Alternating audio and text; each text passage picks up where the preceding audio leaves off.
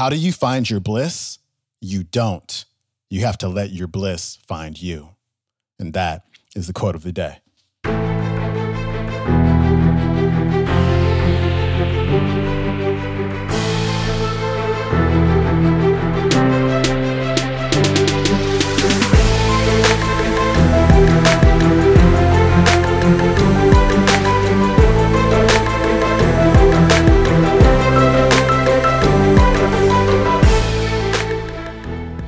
Welcome back to the Quote of the Day Show. I'm your host, Sean Croxton of SeanCroxton.com. Happy Wednesday to you. Today's featured speaker is Dr. Wayne Dyer, because you can't go wrong with a Wayne Dyer clip. That I know for sure. He's talking about finding your bliss. So often we're so confused. Like, what's my bliss? I don't know what I'm passionate about. I don't really know what I love to do. I don't know the purpose of my life. And so Dr. Dyer is going to give you some tips on how to allow your bliss to find you.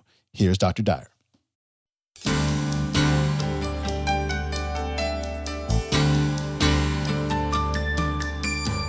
I think we show up here with a mission. We have tasks, we have lessons, we have things that we have to do while we're here. And for some of us, that's a very short time. And for some, it's a very long time. And some people will have 30 years experience. And some people will have 1 year experience 30 times. Two different approaches. They endlessly keep repeating the same thing over again, and others are growing. It's not the same for anybody. I just talked to somebody just the other day who's got 29 years working at a plant in Indiana. And his real love, he has an apple orchard. He has 290 trees. He knew so much about apples and about all the different kinds of apples and about all the controversy about pesticides and why they have to be used and which ones are safe and which ones aren't and how much water that you have to give them and why you just let nature do it in a certain way and where you plant them and when you harvest them. And he had this whole thing he had discovered about how to keep apples for 6 months by putting them in your refrigerator and keeping them cool, but you've got to keep moisture in there. He said the moisture goes out, and he was so excited about his apples. And yet he spends 99% of his life, he's doing something that he doesn't like doing. I said, your bliss is your apples, isn't it? And your apple orchard. Oh, he said, I love it when I'm out there with that. I just feel like I'm with God at that time. I said, is there any way to make this so you don't have to do this other stuff, so that you don't have to spend your life in this sort of inauthentic way where you're always thinking about how much you dislike what you're doing? Well, I've never thought about really making a living at it and all of that. I said, somebody's got to buy apples, and there's applesauce that's got to be made, and there's apple pies that have got to be made, and it's like if you get your bliss, if you know what it is, then it's just a matter of taking some of the risks that go with it, and why not? Why restrict yourself in any way? What I was suggesting to him was like, give yourself a chance at that. There's two things that I think about what you're doing. You've got to love what you do, and you got to do what you love. Everybody can do this. And I don't really think it matters too much what you're doing. But if you don't like it, you have options. The first option that you have is that you can leave it and take the risk that goes with following your bliss. And I know what your question is already. How do I know what my bliss is? Now, I'll come to that.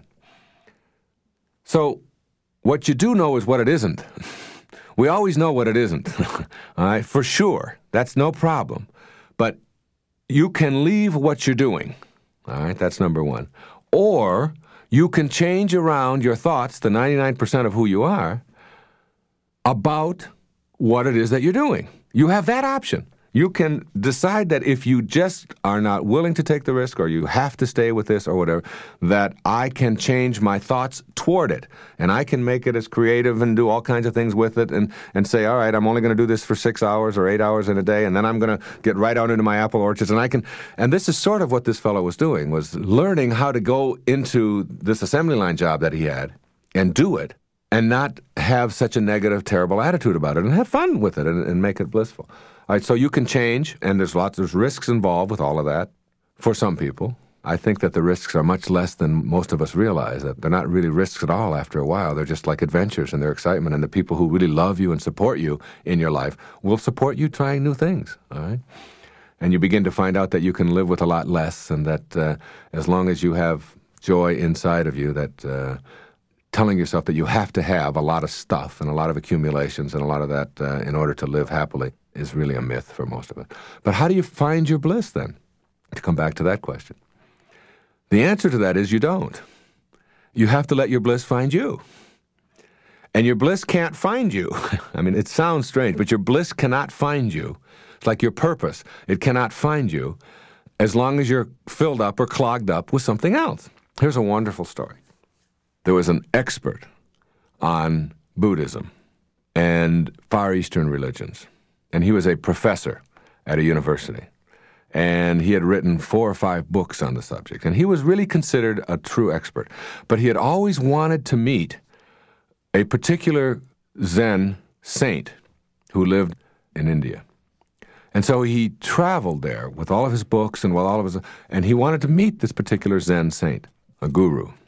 And when he got there, he introduced himself. He had made an appointment, and he introduced himself. And the man had just like a loincloth on, and he was very simple, very peaceful, very old. And the expert began talking to him about all the things that he knew about Zen and Buddhism and so on.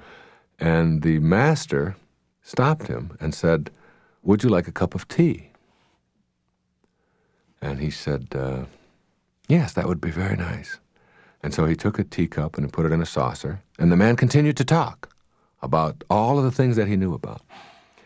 And the master picked up the tea and he began to pour it into the cup. And the man continued talking, and then the cup was full, and the master continued to pour. And the tea poured out of the cup and onto the saucer, and as the man talked, he still kept pouring. And the tea was now going onto the floor and onto the man's pants. And finally, he stopped him and he said, "Excuse me, but the cup is full. You're pouring, and it's full." And he said, and the master stopped him and said, "You are like the cup." He said, "You are so full of everything that you know that you don't have room to let anything else new in." And so many of us are just like that teacup. We're so full of all of the stuff that we have learned and that there's no more room to let anything else in. It's just all pouring out and just going past us and all outside of us. Now, if you can see that metaphor in yourself, you can begin to see that in the eyes of the beginner, there are millions of options. In the eyes of the expert, there are only 1 or 2. So the suggestion to finding your bliss is to always be a beginner on the path. Never become an expert. If you're going to go out and learn tennis and you've never played it before, and someone hands you a racket and they say, "Now, try a drop shot this way," you are open. You are willing. "I'll do that. Now hit a forehand this way. Now, well, try it this way if you move over here. And now try." It's like the beginner has 1,000 options available to them and will try everything. But if you talk to an expert about how to hit a backhand, they only know one way. Now, that's true not just in tennis. That's true in your business. That's true in your relationships. That's true in everything in your life. Stay a beginner along the path. You can get clogged up, so clogged up with what you know and with the negativity that goes with that, and all the rejection, all the judgment that goes with that, because you have to reject all kinds of other points of view in order to make sure that yours is the only one that ever gets heard or ever gets used, that you don't have any room inside of you for something new and something exciting and something different and expanding yourself and so on. So be wary of experts, especially if you're one yourself. Be wary of yourself becoming one, because then you limit yourself. And by limiting yourself, your bliss, your purpose, which is there, can't find you.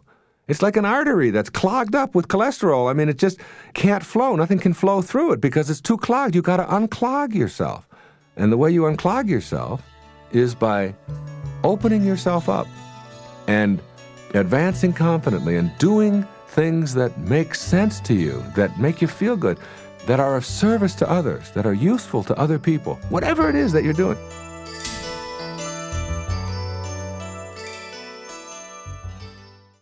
All right, that was Dr. Wayne Dyer. His website is waynedyer.com. He is the creator and author of so many amazing books as well as audio programs. And today's clip comes from the audio program called The Awakened Life, available at nightingale.com. It's on the Nightingale Conant Insiders app and on audible.com as well. I will see you tomorrow. If you have a chance, please rate and review the show if you're listening on iTunes, and also subscribe. It definitely helps the show, and I really, really, really appreciate it. I will see you tomorrow. Thanks for tuning in. Peace.